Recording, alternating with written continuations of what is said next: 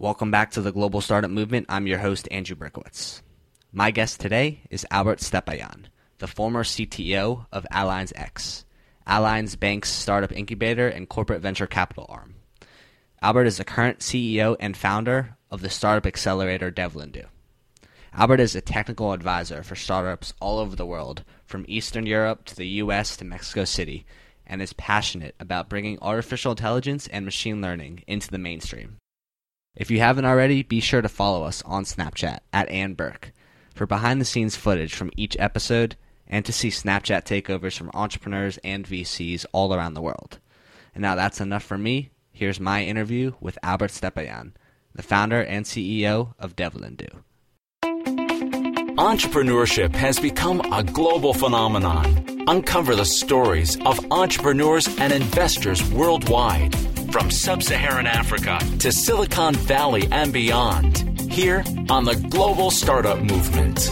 Now, here's your host, Andrew Berkowitz.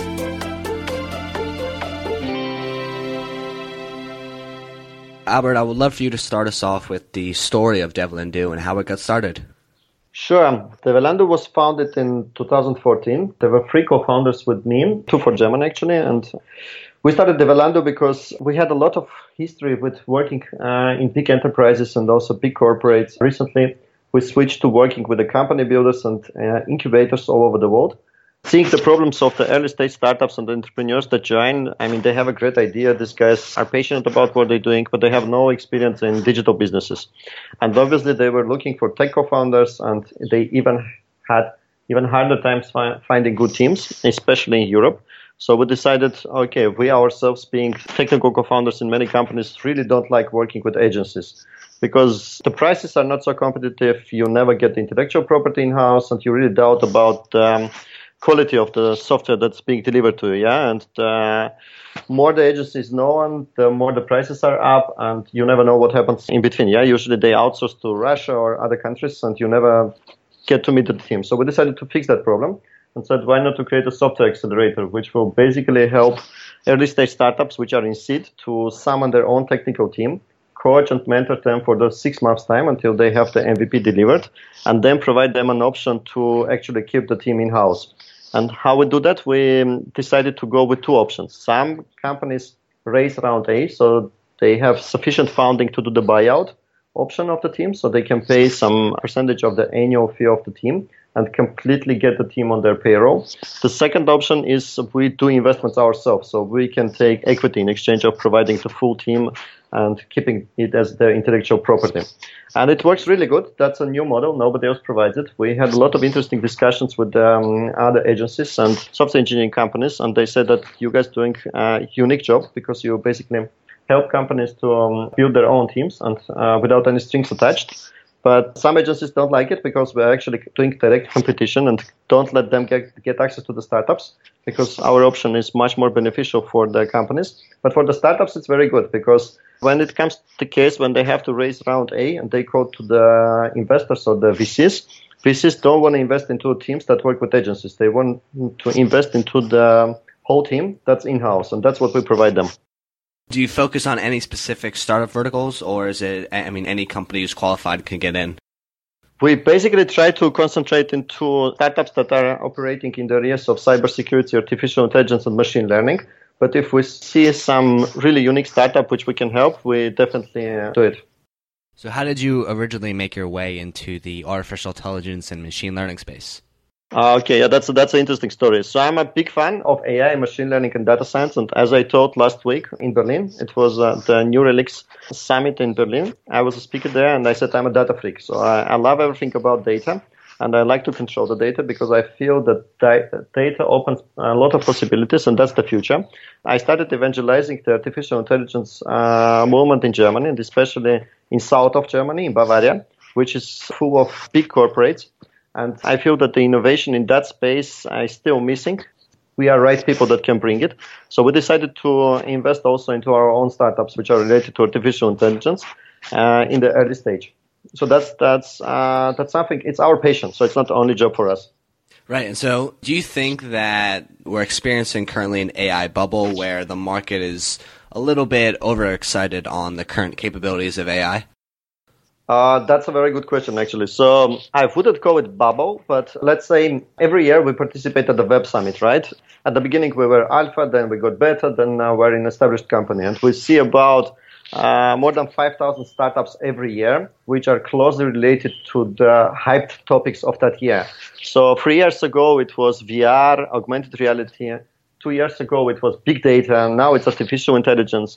So I definitely like that many startups want to go through that field, but I feel the lack of the experience and also the lack of knowledge in that field. So in that case, I would say, more than 80% of the startups really just have a passion, but they don't have the sufficient skills. In that sense, you can call it a bubble, but it's definitely, even if 20% of the startups succeed somehow, that definitely will bring a lot of innovation to the space. So what areas specifically do you see the market overestimating AI's capabilities? That's something I was researching and doing a benchmark. So most of the companies want to go into artificial intelligence space, but what they're basically doing for the old school engineers is they're just playing with the data, yeah? And playing with data is not yet artificial intelligence. That's statistics, that's machine learning, that's analytics. But if you want to do artificial intelligence, you need first to have a real problem which you want to solve, yeah? Maybe you want to do some predictive analytics. Maybe you want to predict the cyber threat of the company or provide the right diagnosis of the medical status of the patient. But if you want to just do analytics of the data, that's not still called artificial intelligence. So I would like that the startups really understand what problem they're solving and solve the real problems instead of just going into that space. So focusing in on Develandu Labs, what does the accelerator program consist of, and what are the primary value adds of going through the program in Munich? So Develandu Labs was created last year, so we decided that we are generating sufficient revenue and funds, and we have the know-how how to create our own companies, and decided to start investing into companies which are closely related to data science and artificial intelligence. So we started because we operate in Western and Eastern Europe mostly. We have offices in Americas as well, but purely for the Develandu business. But for the startups, we scout young and motivated entrepreneurs in Eastern and Western Europe. We try to coach them and mentor them for the first 20 days in order to do the solution validation and help them create a prototype. And in case we see there is a product market fit and there is a potential that they will be paying customers, we start summoning the team around them. So, for example, there is a company called Attopus. There is a young entrepreneur from Eastern Europe, and actually it's a she, because we believe in diversity in entrepreneurship, and we want more women coming into that area. So she had a good idea about creating a predictive marketing platform for SMEs. Currently, there are only platforms that are quite expensive, and they work with enterprises. So she, being part of the marketing agency and being related to artificial intelligence, wanted something to help for the small companies, because nowadays there is no solution for that. And she applied to us. We created the first prototype. The prototype worked really good. We launched a small marketing campaign where we had a high user conversion rate. Then we decided to invest into it. So we summoned a team of 6 people, from which 2 are very experienced data scientists. And with the help of our investors and our internal investment funds, we are now moving towards the MVP delivery. So she now has a team, she now has incorporated, and Attopus is generating a lot of traction. So the next stage will be that we also, within Develandu Labs, will help to reach potential VCs that work with us. And this is not the only case. We now work with another startup, which is called SciSure. And SciSure is helping underwriting departments in big insurance companies like Allianz or Munich Re or Ergo Versicherung to understand the maturity of the company in the cyberspace and to predict the possibility that the company will be a victim of attack. And that helps underwriting departments to adjust the annual premium package sold to the customers on the cyber insurance field. That's 2 the cases we have now. Got it. And so the more successful entrepreneurs that go through your program, where do you find that they typically choose to locate after graduating? You know, you have offices in Mexico City, U.S., Western Europe, Eastern Europe. I mean, where do you see them drifting towards after the program? Typically, most of the entrepreneurs in Eastern Europe want to move to Berlin, cost-wise, because Berlin is quite affordable for young entrepreneurs and it's also very flexible. Some of the people are definitely looking to establish office spaces in California, in LA. That's where we operate in. And for us, it's a very attractive market, Mexico City. We're establishing our operations there, and we have already customers there and partners. And some people already start thinking about moving to Mexico City. And also, there's a huge booming space of young entrepreneurs in Mexico as well. So I think we won't have any lack of potential entrepreneurs. That's interesting. Why do you think that Berlin is more attractive for them as opposed to Munich? Berlin is very hyped for young people. In Munich scene, I personally love Munich more because I feel more potential businesses going there and more experienced people there. But Berlin is hyped, and Berlin is quite international. It's very attractive for young people moving there. So that depends really on the target audience of the entrepreneurs. Interesting. So I guess what was the thinking in locating Devil & Do in Munich as opposed to Berlin? Because our first was that we work with the company builders, and company builders are usually working on the big enterprises, and big enterprises are mostly concentrated in Munich. At least it was like that during the last years. So now more and more big companies move towards Berlin, but I don't feel that it's as fast as it's growing in Munich. And so what would you say are the current, I guess, weaknesses or obstacles that's sort of holding Munich back from being on the same level as London or Berlin or Paris type startup scene? Honestly, the only thing that's moving any German company back, it's the legislation. Doing business in Germany is tough.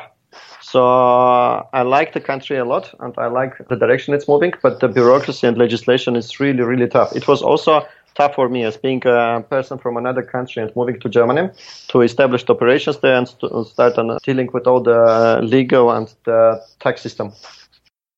I'd be curious to hear about the differences that you see in entrepreneurs coming into your program from Eastern Europe versus Western Europe.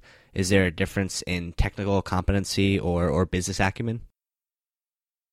Well, that's one of my favorite questions, actually. So yeah, there's a huge difference. And what I feel myself, that the guys are coming from the Western background. They have a good clue about business, but they are not ready to get everything done to get to that business. Yeah, they don't want to sacrifice their personal life. They don't want to sacrifice their work-life balance. And they kind of are already used to this VC investment life. Like they know the stages and they know how much to spend and they know that they have to create a good office. They have to have good workstation. So I feel this old Silicon Valley style. Yeah, let's do it in a garage business.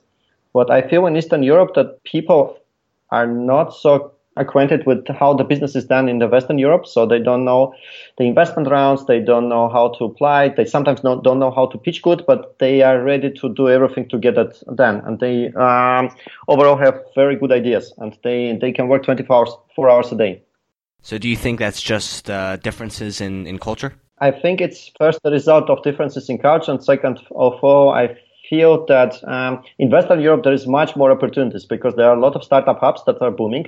So entrepreneurs think, okay, if not these investors, then another one. If not this program, then maybe another one. I have a good idea, and it's cool being entrepreneur, yeah? Which was not the case in Berlin like 5 or 6 years ago, because 5 or 6 years ago, the only chance that the guys could earn their food is either working full-time or becoming an entrepreneur, yeah? And in Eastern Europe, it's still the case, because for them, sometimes it's the only chance to get a success in this life. So do you typically see entrepreneurs migrating from Eastern Europe to the West in order to start their company? 2 years ago, the only way to get investment or to move forward was to relocate to Germany, Netherlands, Paris, or some other Western European country, or even to US. Now we feel a lot of startup rise and ecosystem rise in Warsaw, in Poland. That's actually very good. And I feel that with this tempo, maybe they also bypass Berlin in some years. I see a huge demand in Estonia, Tallinn. It's going really good. The Baltic states are in transformation, like Riga, Lithuania.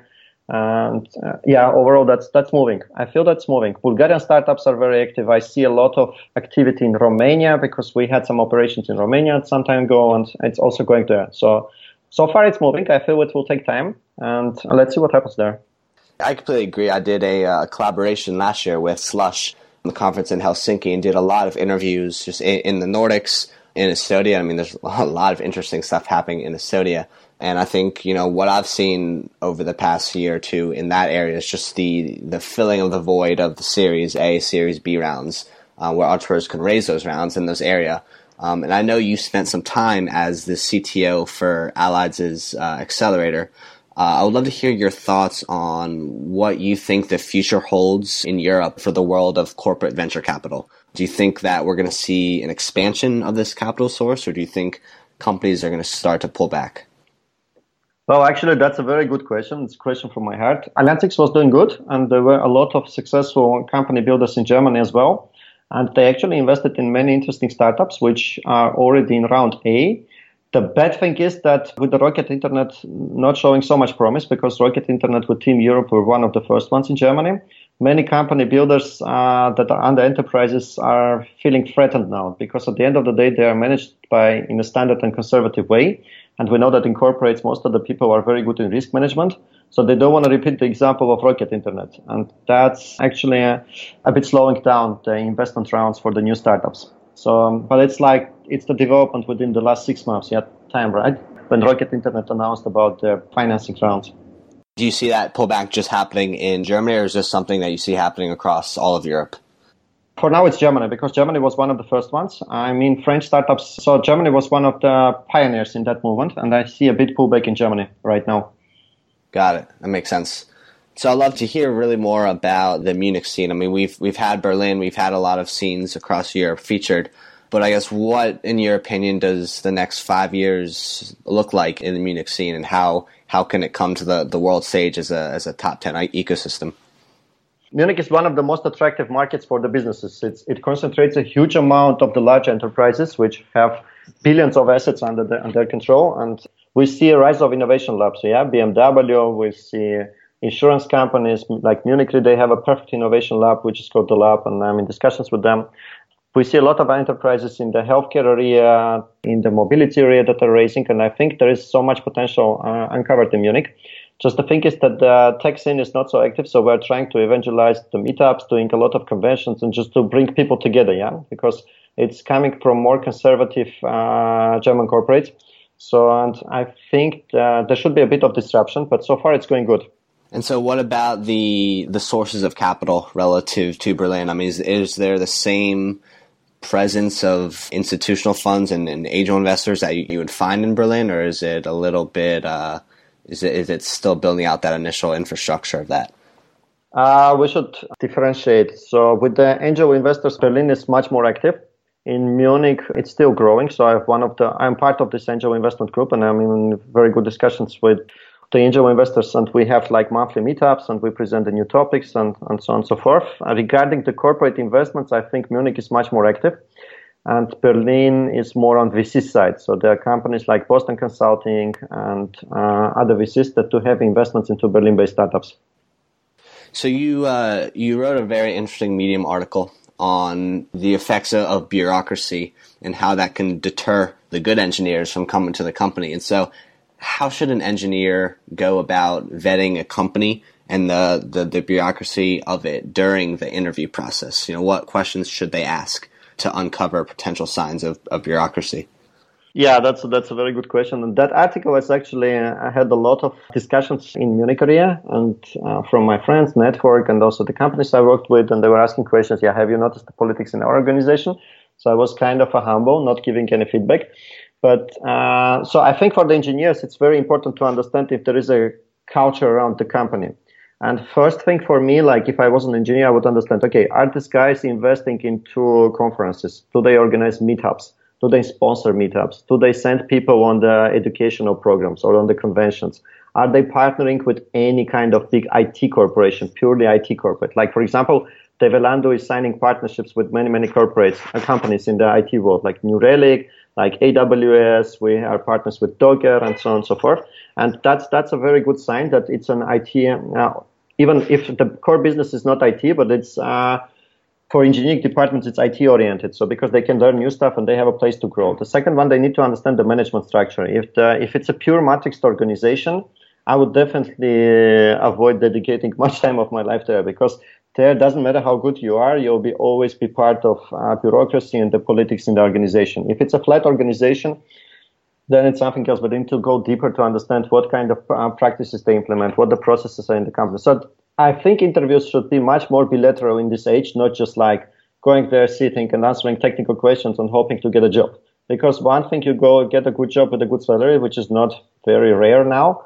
Another thing is that you enjoy yourself and you dedicate yourself full time. Because from my experience, those engineers deliver who feel the ownership for the product they do. And that's what makes the company culture great.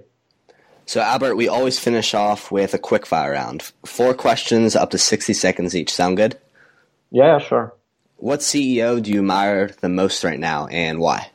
Steve Jobs is my favorite one. I know many people say that it's a micromanagement, but I love this guy. So this guy was creative and he really understood how the businesses should work. What's your favorite tech blog or newsletter? I like VentureBeat, and I also am reading TechCrunch. So give us an idea of what it costs to operate a startup in Munich relative to, say, Berlin or Paris. For the pre-seed round, about 100K. For a seed round, not less than $500,000. In terms of like cost of operating, like office space, how much I have to pay my engineer, how much more expensive or cheaper is it in Munich relative to Berlin? Yeah, it's 20% more expensive in Munich, at least. Got it. And so finally, what's your favorite thing about living in Munich? Nature. That's a beautiful city. That's one of the cleanest places I've lived in. And of course, I'm living there for the business purposes as well, because Munich is very attractive for us and we feel that it has a great future. Got it. Well, Albert, thank you for your time. Really appreciate you coming on the show. Sure. Thanks for hosting me. Thanks for listening. Be sure to add Andrew on Snapchat at @AndBerk. That's ANDBERK. To see firsthand a day in the life of an entrepreneur in cities all around the world.